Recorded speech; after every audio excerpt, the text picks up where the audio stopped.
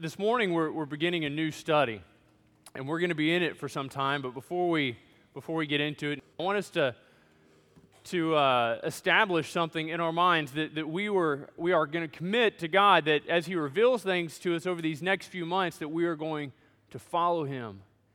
That should kind of result in kind of we're going to follow anyway. But anyway, and so as we are looking at some of these things are going to cause some pain on our part. They're going to cause us to ask questions about the way we do things, and we're going to have to come up with some pretty good answers, or we're going to have to change the way we do things. Amen? Amen. Like I said, we're going to be in what's referred to as the pastoral epistles. I didn't call the series a study of the pastoral epistles because nobody would really know what I was talking about. And so it's this gospel-centered community trying to figure out what our church should look like as we study 1 Timothy, 2 Timothy, and Titus. I mean, these are letters that Paul wrote to guys who are pastoring in towns, and he's giving them sound instruction, he's giving them wisdom, and he says essentially, this is what your church should look like.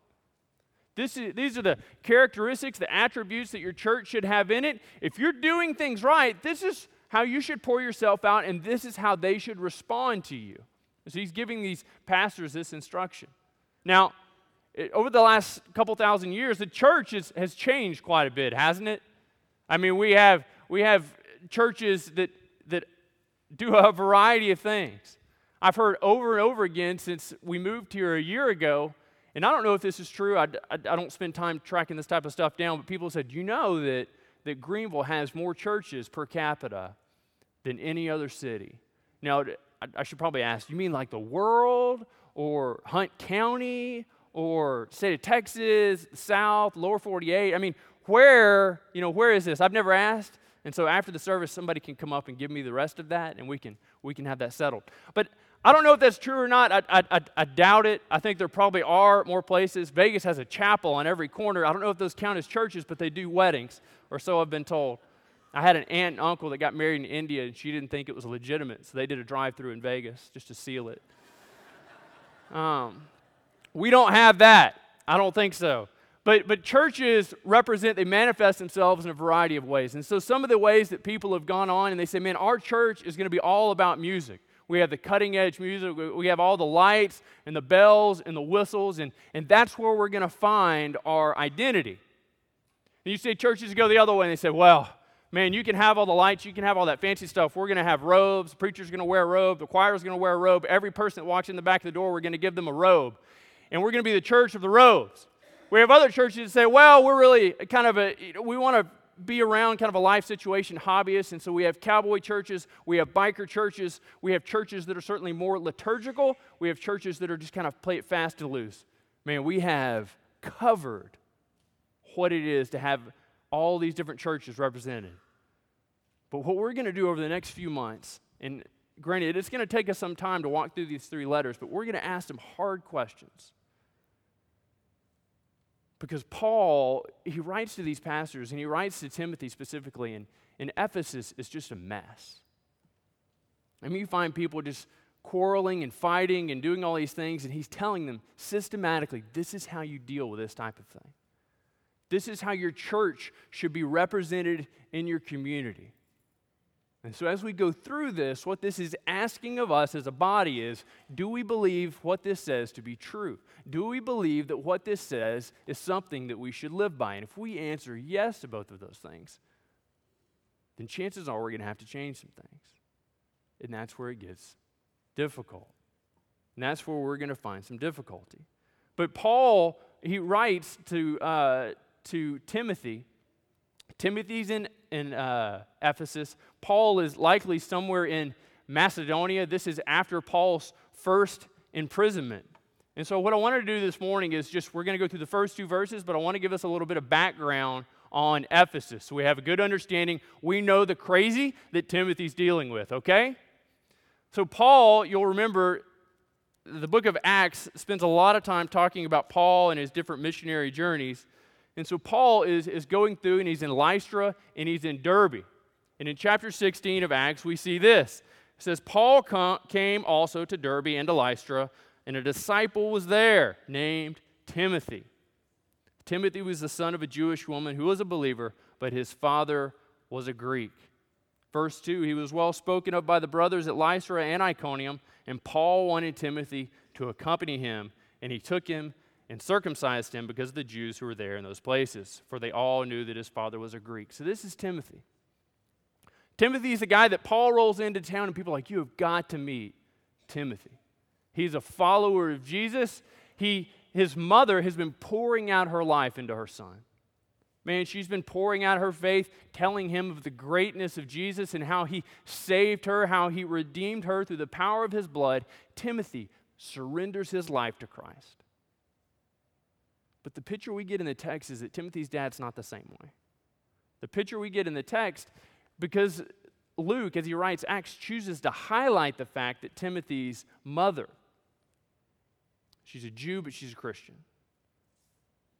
But he doesn't choose to do the same thing for his father. So Timothy understands what it is to live in a household where only one of your parents is a believer. Timothy understands what it is to live in this tension, understands what it is to live in this place. And so Paul meets Timothy, and man, they have a tremendous relationship together. You'll remember that when we studied the book of Philippians, that Paul, speaking of Timothy, said, man, I have no one like Timothy. We are like-souled. We're tied together at the soul. I have no one like Timothy. And so they travel along and they go to some different places, and then around about Acts 19, they find themselves in Ephesus. Now, Acts 19, Paul goes into Ephesus. You'll remember that Apollos has already been there. He's been telling people. He's been essentially preaching the gospel in some ways. But Paul goes in and he meets some folks, and they're said to be disciples. And he asked them in verse 2 of chapter 19, did you receive the Holy Spirit when you believed? And they said, man, we didn't even know there was a Holy Spirit. And he said, well, then what were you baptized? And they said, into John's baptism. So these were people that had heard John the Baptist preach. They had heard of his teachings, and they were followers, disciples of John the Baptist. And can you imagine when Paul tells them? And we don't see all of this fully parsed out in Acts, but when Paul tells them, he says, if you got excited about what John did, let me fill in the rest of the story for you. And so he begins to wax eloquent about the gospel, and he's talking to them about Jesus and the power of the Holy Spirit in their lives. And these guys say, man, I surrender everything. I want that. Paul shares the gospel with these guys, and they come to faith. And Paul spends the next 2.5 years of his life pouring out his life, his energy, everything about him in Ephesus. Things were going so well in Ephesus that Paul would go in and he would pray for somebody to be healed, and then someone would take just a shroud, man, this is hard to say. They would take a piece of fabric, take a piece of fabric, and they would just use that and they would touch that on somebody and the person would be healed. That's how powerful the Spirit of God was moving in Ephesus.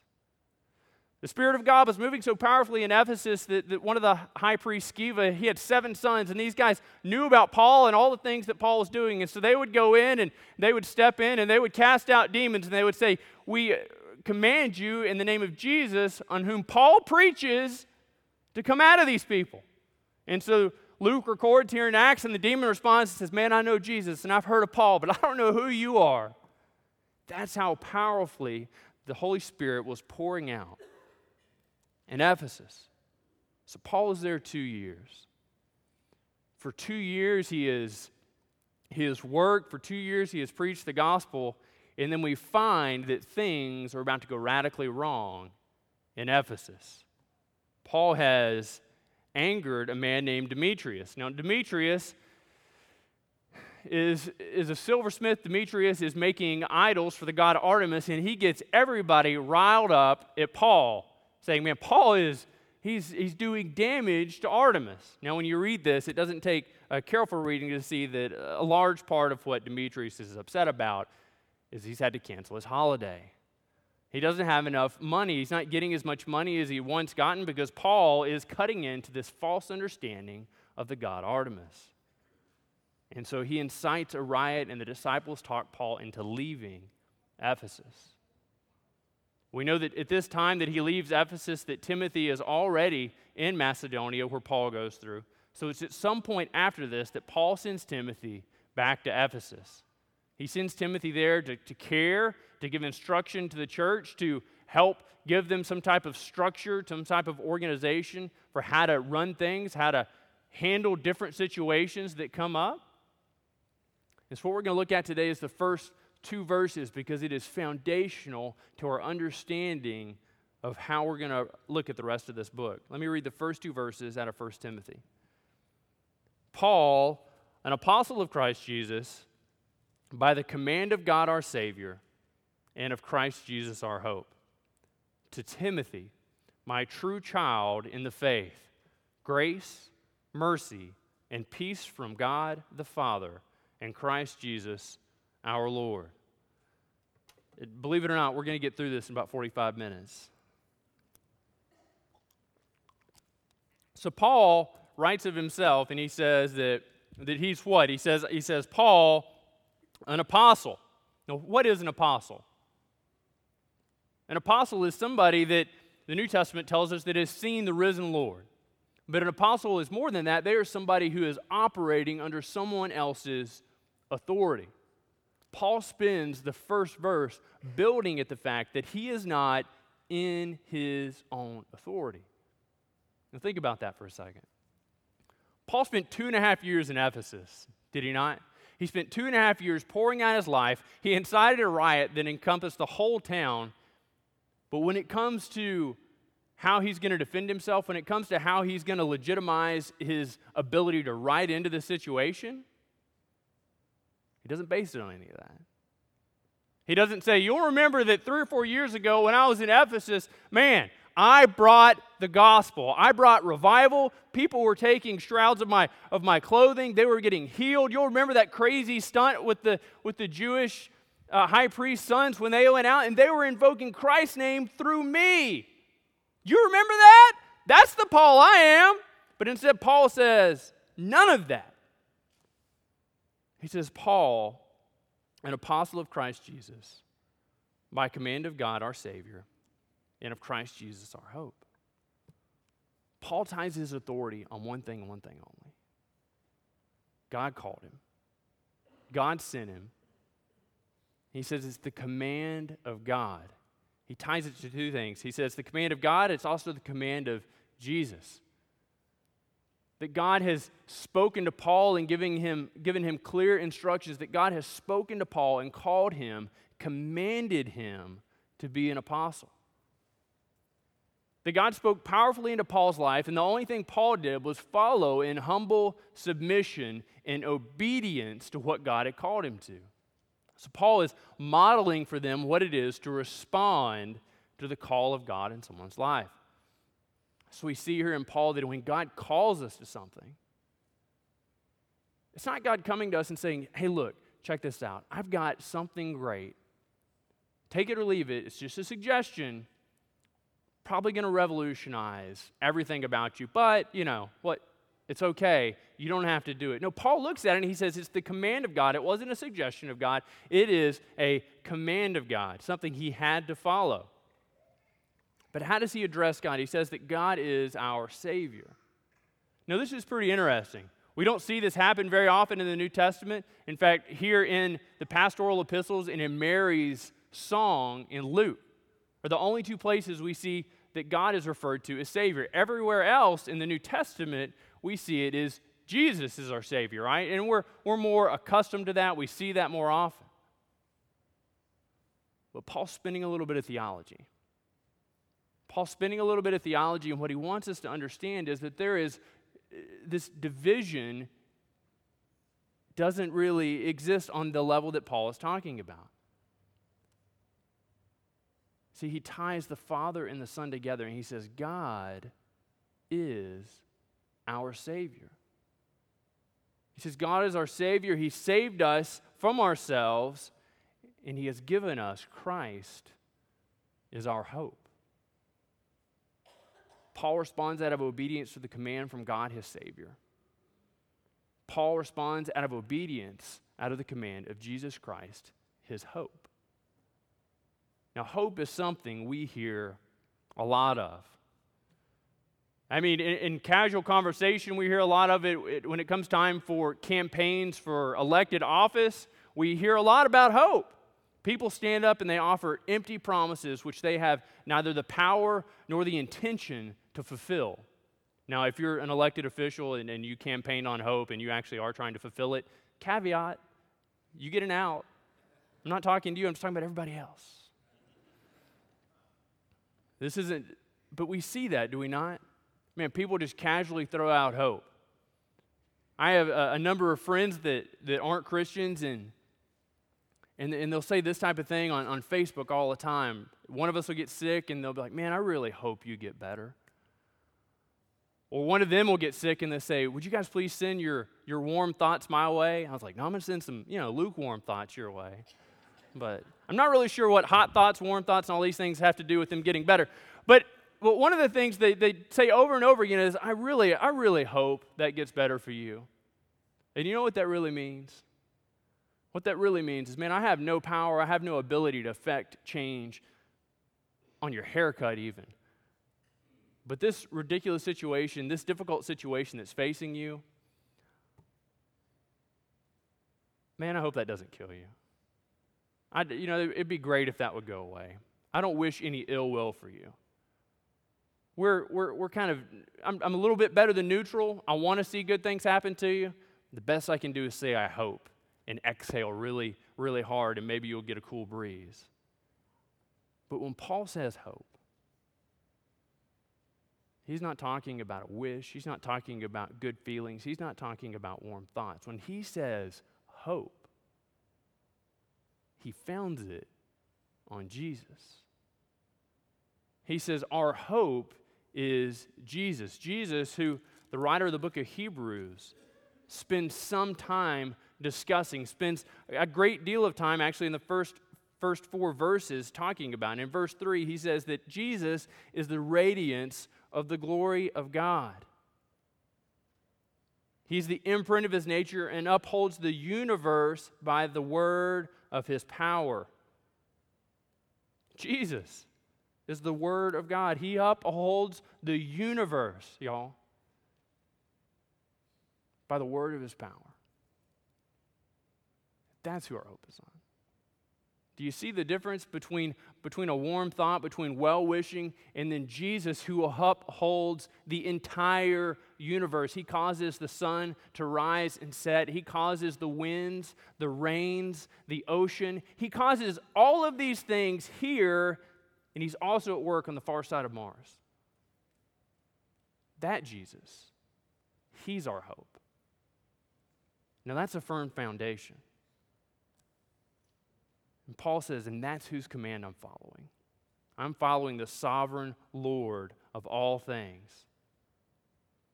And now he turns and he begins to build up Timothy. He says to Timothy, my true child in the faith. Now, Paul is writing to a pastor in a difficult situation. He's writing to a pastor that has a church that has a lot of people that we probably refer to as curmudgeons. These aren't people you want to have over to your house. These aren't people that you want to spend a whole lot of time with, unless, in fact, you are a curmudgeon and enjoy their company. But these people are curmudgeons, or some of them are anyway. And so Paul writes, he says, Timothy, my true child in the faith. Paul didn't build upon his own work and the things that he had done, but he begins here to build up Timothy. He says he's my true child. Paul isn't pointing at the fact that he had anything to do with Timothy's salvation. We read in Acts 16, Timothy's already saved. He's already a disciple of Jesus at the time Paul meets him. But Paul is pointing to the fact of the legitimacy of Timothy's salvation. He writes to them, he says of Timothy, Timothy, I put my seal on him. Timothy, I have worked with. Timothy, I guarantee. Timothy, I commit to you, is in fact a bona fide Christian. He's my true child in the faith. Paul extends in some ways his authority to Timothy. You remember he did something very similar to this in the book of Philippians. He said, I had no one like him. He said that Timothy would have a genuine concern for them. Timothy takes the authority of Paul as it is extended. And look at what Paul offers to Timothy. He offers to him grace, he offers to him mercy, and he offers to him peace. And it stems from the Father and Christ Jesus, our Lord. So you'll remember that Paul received the command through who? Through God our Savior and Jesus our hope. Paul extends to Timothy what? Grace, mercy, peace. And he does it through whom? God our Father, Christ Jesus our Lord. He is tying together his command, Timothy's authority, and this is what he extends to him. It's not a quick look out for people with shifty eyes, Timothy, but he extends to him these three things: grace, mercy, and peace. He extends to him grace. Man, this is a reminder to Timothy that God's riches were lavished upon him, not because his mother was such a sweet lady, not because he had a rough upbringing, not because of any of these things, not because of anything he did to deserve it, but God poured out love on Timothy. God poured out all of these things on Timothy because of Jesus. He extends to Timothy mercy. See, Timothy, just like the rest of us, was an absolute wretched sinner. It's not in Acts, but you can know that there was a time before Timothy came to faith, and in that we were all wretched sinners. There was nothing we could do to please God. There was nothing we could do to satisfy God. What we deserved was, in fact, the wrath of God for our sins. God bestowed his riches on Timothy. God was merciful to Timothy. He forgave Timothy. He extended mercy towards him. And then lastly, he extended to Timothy peace. See, this peace. It's not just a cessation of violence. It's not just a calm. It's not just sitting in a chair at the end of the day, exhaling and saying, "Whew, I'm glad that one's over." See, this peace is a recognition that God is not at war with us. See, this peace is a recognition that in salvation we have peace with God. This peace is a recognition that there is a cessation from the wrath of God. That God's wrath is no longer poured out on us. It is no longer poured out on Timothy. And it is that way because of Jesus Christ our Lord and God our Savior. Now, there are a lot of things Paul could have told Timothy. But as we head towards a conclusion, what I want you to see is that what he extended to him was the most important thing. Paul established his authority beyond a question of a shadow of doubt. He extended that authority to Timothy. And then he gave Timothy what every pastor needs: a reminder of God's grace, a revisitation of God's mercy, and a reaffirmation of God's peace, with the understanding that Timothy was to do this. Timothy, when you encounter those people that are difficult, when you encounter those situations that just make you want to pull out what hair you have left, and that is precious, precious, precious to most pastors. Timothy, when you come to that time, you be gracious because God has been gracious to you. You be merciful because God has extended mercy on you beyond what you could ever imagine or conceive. And when you get in the midst of those situations, you don't take out your frustration on those around you, but you are reminded that you have the peace of God in your life. You have peace with God because of salvation, and you have the peace of God because of his constant renewing in your life.